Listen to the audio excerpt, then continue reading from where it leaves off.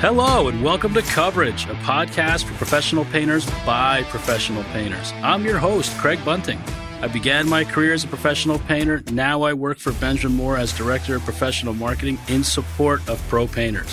In this series, I'm checking in with some of the best in our business. We're going to hear their stories, things we can learn from, things that make us laugh. Let's get started. Hello, everybody. Jeff DuPont, a good friend of mine, is with us today. So, Jeff, tell us about yourself. Sure. Painting contractor in Seattle, Washington, third generation painter, and trying to paint around the rain. No, I'm just playing. But yeah. Amazing. Third generation. So how did the business get started? Interesting you asked. 2012, my wife and I moved to Seattle so she could go to UW for accounting. I was either going to go back to school or paint. And I applied to some different jobs and whatnot. And I decided to open my own business, which is kind of jumping off a cliff, to be honest. It's pretty scary. And that's how I got started. I needed a job and I wanted to provide good service to people. So that's my story too, man. I graduated in 2002 with no plan. I was a painter for 5 years before I came to Ben Moore. So we have a lot of similarities. So tell me about what's going on now. I mean, things are different, right? Like the world's changed a bunch in the last 12 or 15 months or whatever it's been. So, how do you guys adjust to that? How does that work? It's been quite difficult, to be honest. I mean, every state seems to have different standards, in my opinion. So we're leveraging our state associations. Like the PCA gives us some guidance, but in Washington State, we have the MBA and the NAHB, the National Home Builder Association. So we really are trying to, because every state has different procedures. So we're really trying to stay in compliance with our state's regulations and keeping our team safe, because it's like you have state law, you have national law, and then you have your kind of what makes your team feel safe. And it's been a wild ride because it changes weekly. Like one minute they say wear masks, one minute they say don't. So the first 5 or 6 months was a lot of shifting and pivoting and telling your team at a COVID meeting one thing and then changing. I feel like the last 6 months or the last 9 months, we've had pretty good guidance from our state and kind of from our associations. But it definitely has not been easy because it's changing and evolving. Now they're lifted the mask mandate, which we're not going to necessarily do yet. We're not going to jump the gun to be quick, but it's been an interesting time to pivot with business. Yeah, I totally get it. I mean, that's kind of all of our challenges, right? Is like, how do you adjust to whatever today is going to be? And today is a different every day. I met years and years ago in New Jersey at our HQ, and we had a great conversation. And I'm thinking about some of the things you said to me at that meeting about systems and things you use, yes, things you do to you've got 30 people painting now, right? That's a big crew. I mean, it's not an easy thing to manage that many people. And I'm just curious about how did you get to 30? What did you do? What systems do you use? How do you adjust as time goes on? Because you have to, right? I mean, you have to evolve. So I'm dying to understand how that all works. Sure. First off, they always say trial and error. I mean, that's the truth, man. We started year one, we did 100. I mean, it's the truth. I mean, when we were 110,000 year one, we had no plan. We had no systems. My wife was at University of Washington, and I was just trying to figure out I knew how to paint. I started painting at 13. I was just trying to make clients happy and do the best work I could. Right. The first couple of years was kind of a whirlwind. You kind of make mistakes and you learn. But early on, we realized the importance of getting into a consulting group. We got into a peer group called Nolan Consulting. Yes. But you don't necessarily need a consulting group, but just having a coach or having somebody you can talk to, even if it's a smaller peer group, because Nolan is amazing and super happy to be associated with them. And it's been nothing but great for our business. I think we went from, 300,000 to over 3 million this year. So we're growing, 1,000%. So it's been amazing for us. But I think just in the beginning, finding things like the PCA and just reading as many articles as you can and trying to kind of look at Paint Contractor or APC Magazine, things that Benjamin Moore puts out, Paint Contractors, just anything with information that you can talk to someone, or there's Facebook groups. But really, everyone tries to do it on their own in the beginning. And I did that for a couple of years, and I realized really quick that it wasn't moving the needle very fast. And we started talking to people and collaborating. It started to move a lot faster. So I think just don't be scared to ask for help, because in the beginning, we were trying to do it all ourselves, and it worked for a while. And my wife was she's an accountant by trade. So she was like, okay, we need systems, and processes. And I kind of saw the importance about year 2 that we were running around with my head cut off, trying to, call one client, put out a fire here. What we hear is like you hit a ceiling, right? There comes a point where you just can't get past it, and you have to have systems and processes to get there.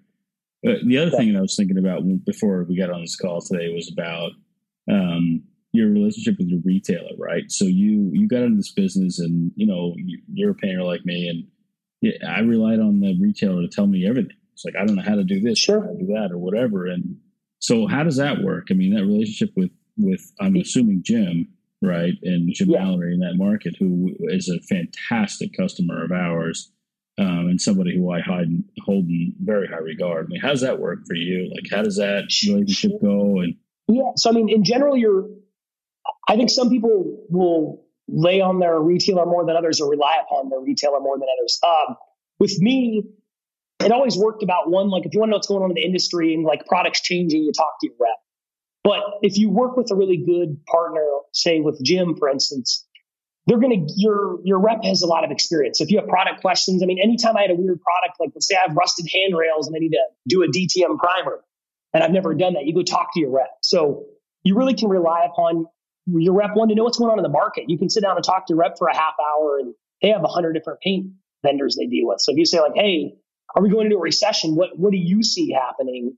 I mean, obviously there's large stuff going on in the news, but for me, if I want to find something out, I always want to talk to people on the ground. You don't want to talk to the dude who's not out there selling. You want to talk to the paint rep who's selling paint, so you can understand marketing trends. And my rep is always amazing.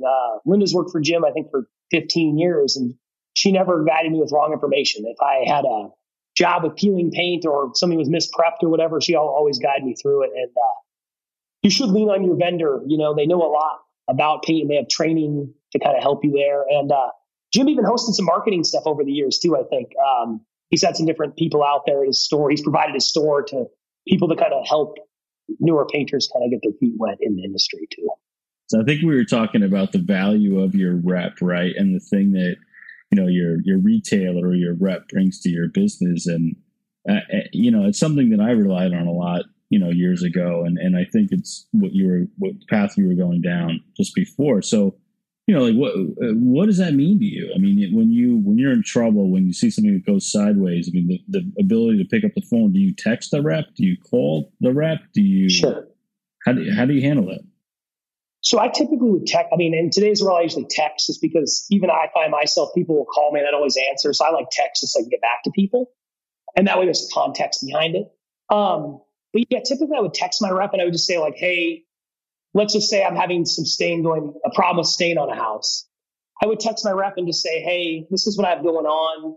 Send some photos. What do you think? Then I kind of get the ball rolling. But the importance is, if you have a good retailer that has your back, or a vendor, you build a relationship and a trust with that person, and they will take, I mean, as long as you're not calling them every week about a problem, and you call them when you have a legit concern, they'll take care of you. So typically what I would do with my rep, if I had a problem, let's just say some paint wasn't adhering properly to the wall, I would send her a couple photos just so she has some context, and I would jump on the phone later on in the day. If it's something I think we could resolve with the information she gave me, I would reach back out to the client and say, hey, this is what my rep said, this is what we should do.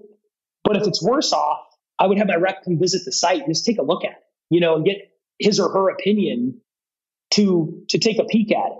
And you're not going to get that service if you don't develop a good relationship with one or two vendors and you have a good working relationship with them. If you just buy paint, whoever's the cheapest, and you shop around, it's not going to work. So if you pick one or two main retailers, you build a relationship. They get to know you in the store, they'll refer you work.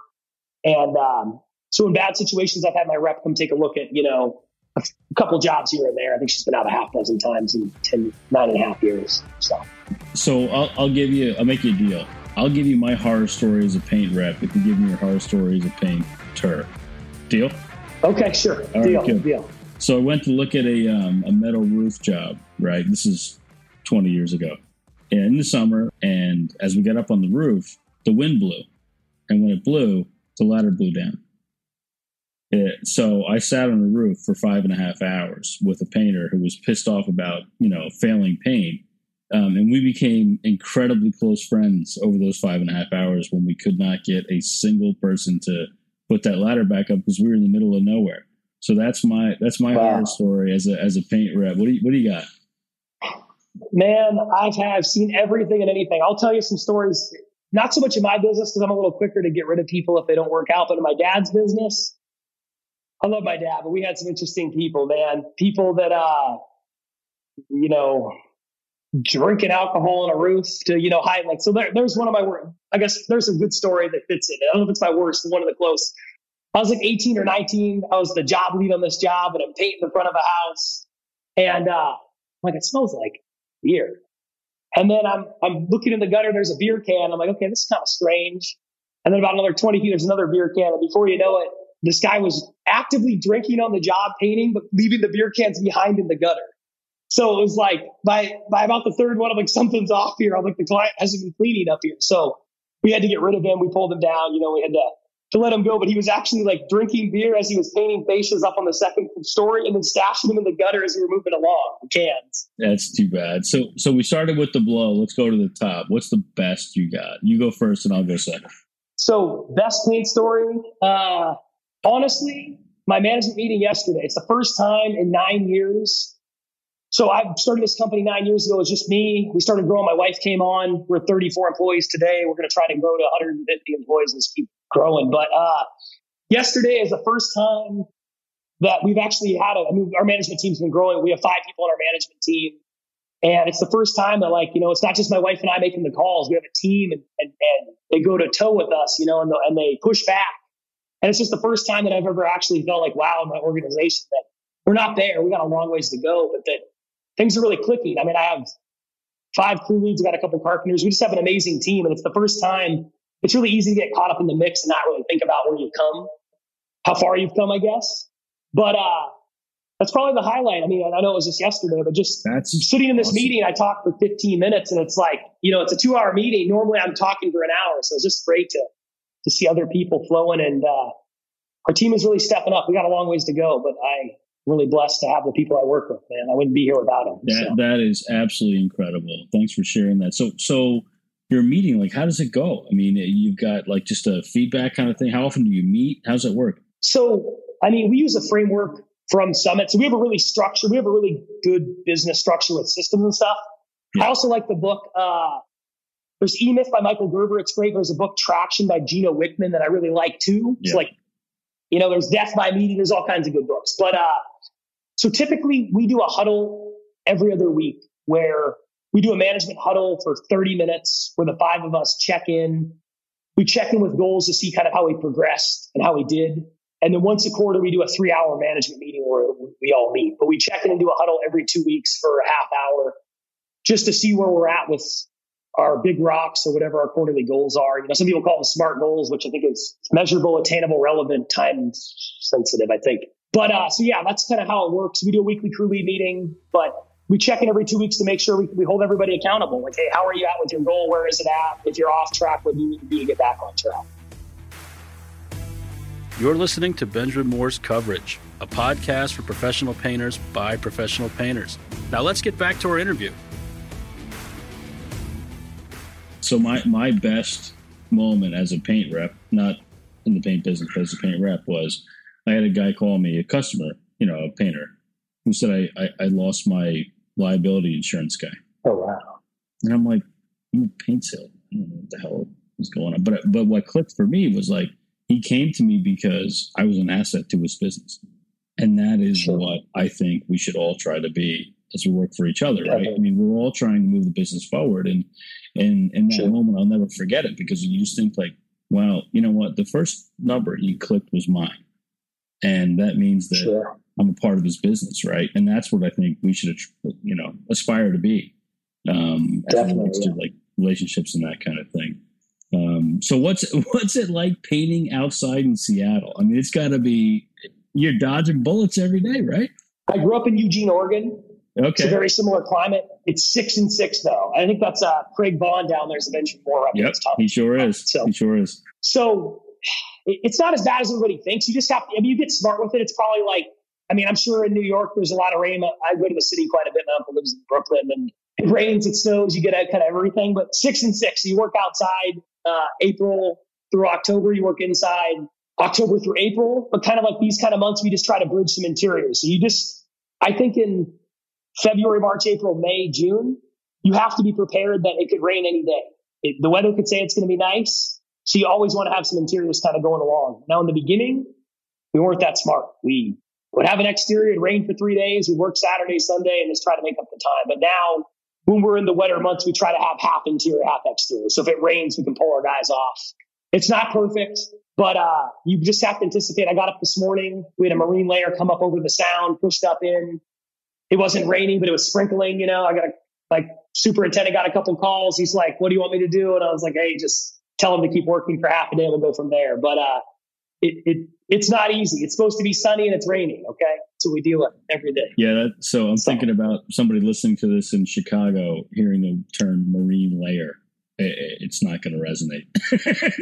They don't know what that is, right? So you've been out to Jersey a couple of times, not dissimilar to Seattle in some ways, right? In terms of the crazy climate and that kind of.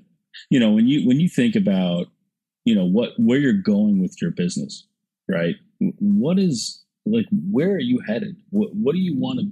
You're relatively new in the industry. Sure, you're a younger guy, and yeah. Where do you want to go? What do you want to be? What's your focus going forward? It's a good question. So we started primaries high-end residential, and I've kind of been getting more into commercial. I've realized as we grow, we're going to have to kind of shift and pivot. I know they always say that, but until you actually, I think, go through it, things change. I would see us as a high-end residential painting company, 50% commercial, 30% residential painting, 20% carpentry. There's a huge market for carpentry. I have 2 carpenters right now. But I'd like to grow to probably a 130 to 150 person organization. And it's really just making sure the team wants to be part of it because you can't do it on your own. So like right now we have 34 people and there's always a revolving door of 10 or 15% that leave and go. But we have 75% of our people that really want to be here and, they really want to see us grow. So I want to keep growing as long as it's fun. But I also want to make sure that it's healthy for the team. I don't want to push growth so much that if we have a bad year, I don't want, like COVID, we still grew about $400,000 last year, but we could have grew $1 million if we wouldn't have been shut down for several weeks. But it's just making sure the growth is obtainable and fun, because I feel like if you get too caught up in the growth and you don't have the fun part, what are you fighting for, right? Because it's like at a certain point, you only need so much money to survive, right? I have rentals and I'm smart with my money. I invest and I keep doing that with my personal, I max on retirement, all that stuff. But if I make another $50,000 next year, it's not going to change my life. Like I'm not going to go out and spend it. So it's really making sure you're having fun with the growth. And as long as it's fun, I'm going to keep growing. And so far, it's been fun for 9 years, and I love it. So, how do you manage that? So labor's tough, right? Yeah. We always know that's the thing. Definitely.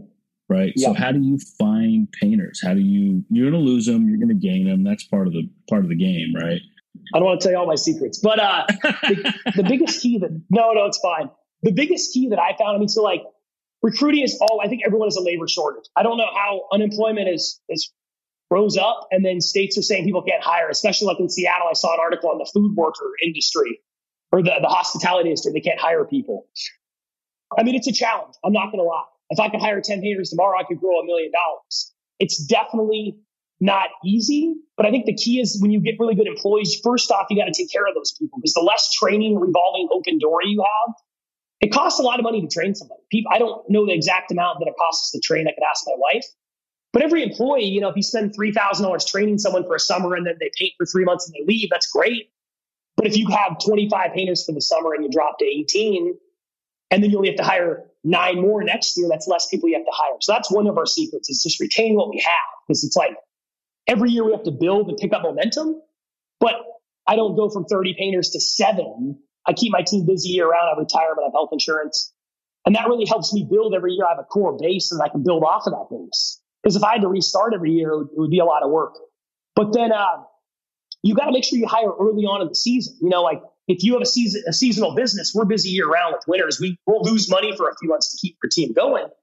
But let's just say somebody painted in Seattle for 8 months out of the year. Well, if you hire people in March when everyone's hired, are you going to pick up anybody? It's slim pickings. So you got to start early enough. So for us, I bring on people in the slow times when other people can't hire because I'll get jobs. I'll get a big commercial job or something where I can throw 10 people at and just keep it rolling. Sometimes you have to lose money to make money. It's been harder this year because of COVID because we can only have so many people on a job. But I'll throw 8 people on a job site where I'll lose $1,000 on that job to keep my team busy if I have to and pick up a few extra people. And, we're all doing the same thing. We're doing Indeed and Craigslist and, all that stuff. I mean, there's all kinds of little marketing tips I could throw out there. I got a few secrets, but it's really the biggest advice I can give you is why not grow off what you have? Because it's like if you have 10 good people and you're like, hey, I can only keep 5 on for the summer, why not try to keep, or for the winter, why not try to keep 8 on? And then the next year, if you want to have 13 painters, you only have to hire 5 rather than restart and then hire what you need, because turnover will kick your butt. If you can avoid that, that's been my biggest secret, is just holding on to what I got. Yeah. That's a great point. So I have to ask you the question. It's going to be tough so it's Sophie's choice. Like who is the one, if that person left, what happens? Like that, the devastating departure. Good point. So in the beginning, it would have been probably my superintendent. So originally my thought was I'd hire one person to do my job. That's not the truth.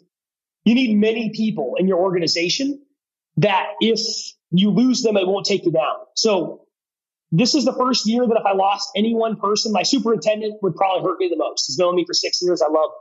He'll probably retire with us, or I'm hoping he will. I hired a production manager last year, and we have my wife, we have our sales guy. Our sales guy would really hurt us too. I guess he'd probably be the biggest guy that hurt us from a sales standpoint if we lost him. But the goal is to not put too much on one person if you do lose them. But I guess my sales guy, there you go. So you answered that question incorrectly, Jeff. Your wife works in the business. You should have said her. I mean, if you lose her, you're totally If I lose her, we're going to be in a world of trouble both sides. No, it's a great answer, man. I mean, and that's the kind of thing that you have to think about, right? Like, what's the thing if you lost it tomorrow?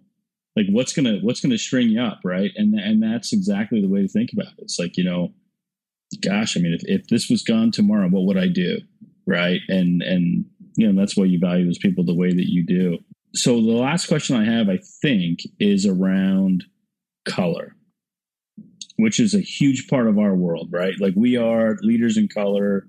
We've got that whole thing nailed down. But what we also know is that, as we we lead the color game, we lose something when it comes to matching color, because people tint our colors and everything. So, like, how do you guys handle that? I mean, do you talk to customers about that, accuracy? Do they say anything to you about it? Like, how's that all go? Yeah, I mean, so honestly, if I had to pick one challenge outside of like employee problems and that kind of stuff, it is color. Last Friday, we started 6 jobs this Monday. We had 2 clients change color. Color has so many nuances. So one, like you said, exactly. Let's just say Sherwin is matching, or Benjamin Moore is matching Sherwin color. Or even if you take Gen X, color it, and you want to make it and say Ben exterior, it's not going to look 100%. So we definitely have to have that conversation with the client saying, hey, you're using, you picked a color from Lowe's and we're going to make it in Benjamin Moore. It's going to be 96%. So there's definitely around that color. And a majority of clients are fine, but you do have to have that conversation. But the hardest one is clients that can't pick whites or grays, and they think they have too much blue tone, and going through that, that's the hardest problem that we run into is the color matches is 10%. It's mostly though that people just can't make up their mind, so kind of coaching your client through that, or helping them get a designer they have 17 grays on the side of their house and 3 of them have too much blue. One has not enough blue.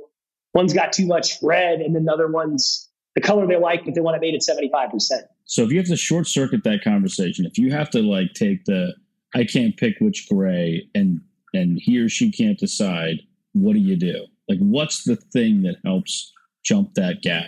So recommend a few colors, but not too many recommendations. So the biggest thing that I found, short and sweet, they say, I like a gray, you send them 3 colors. And you say, hey, I need you to pick for one of these 3, because people who can't, or they're indecisive, too many options is going to slow it down. So if I have a client who can't make up their mind, I'll send them 2 or 3 whites. And usually they trust us to do that. And I have them make a decision from there. It's hard. Color's hard. Color is hard. It's the hardest part of the business, right? So what are you looking forward to? What's the next milestone on your horizon?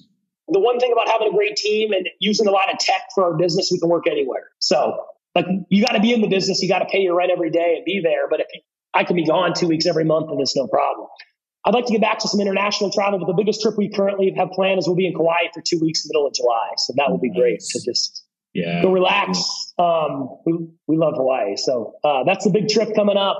I'm looking forward to just rolling out the carpet and relaxing for 14 days. Well, it sounds like you got it nailed down, man. Good for you. And I want to thank you really, I mean, bottom of my heart. Thanks for really doing this. I mean, I know time's money, and giving us your time is incredible.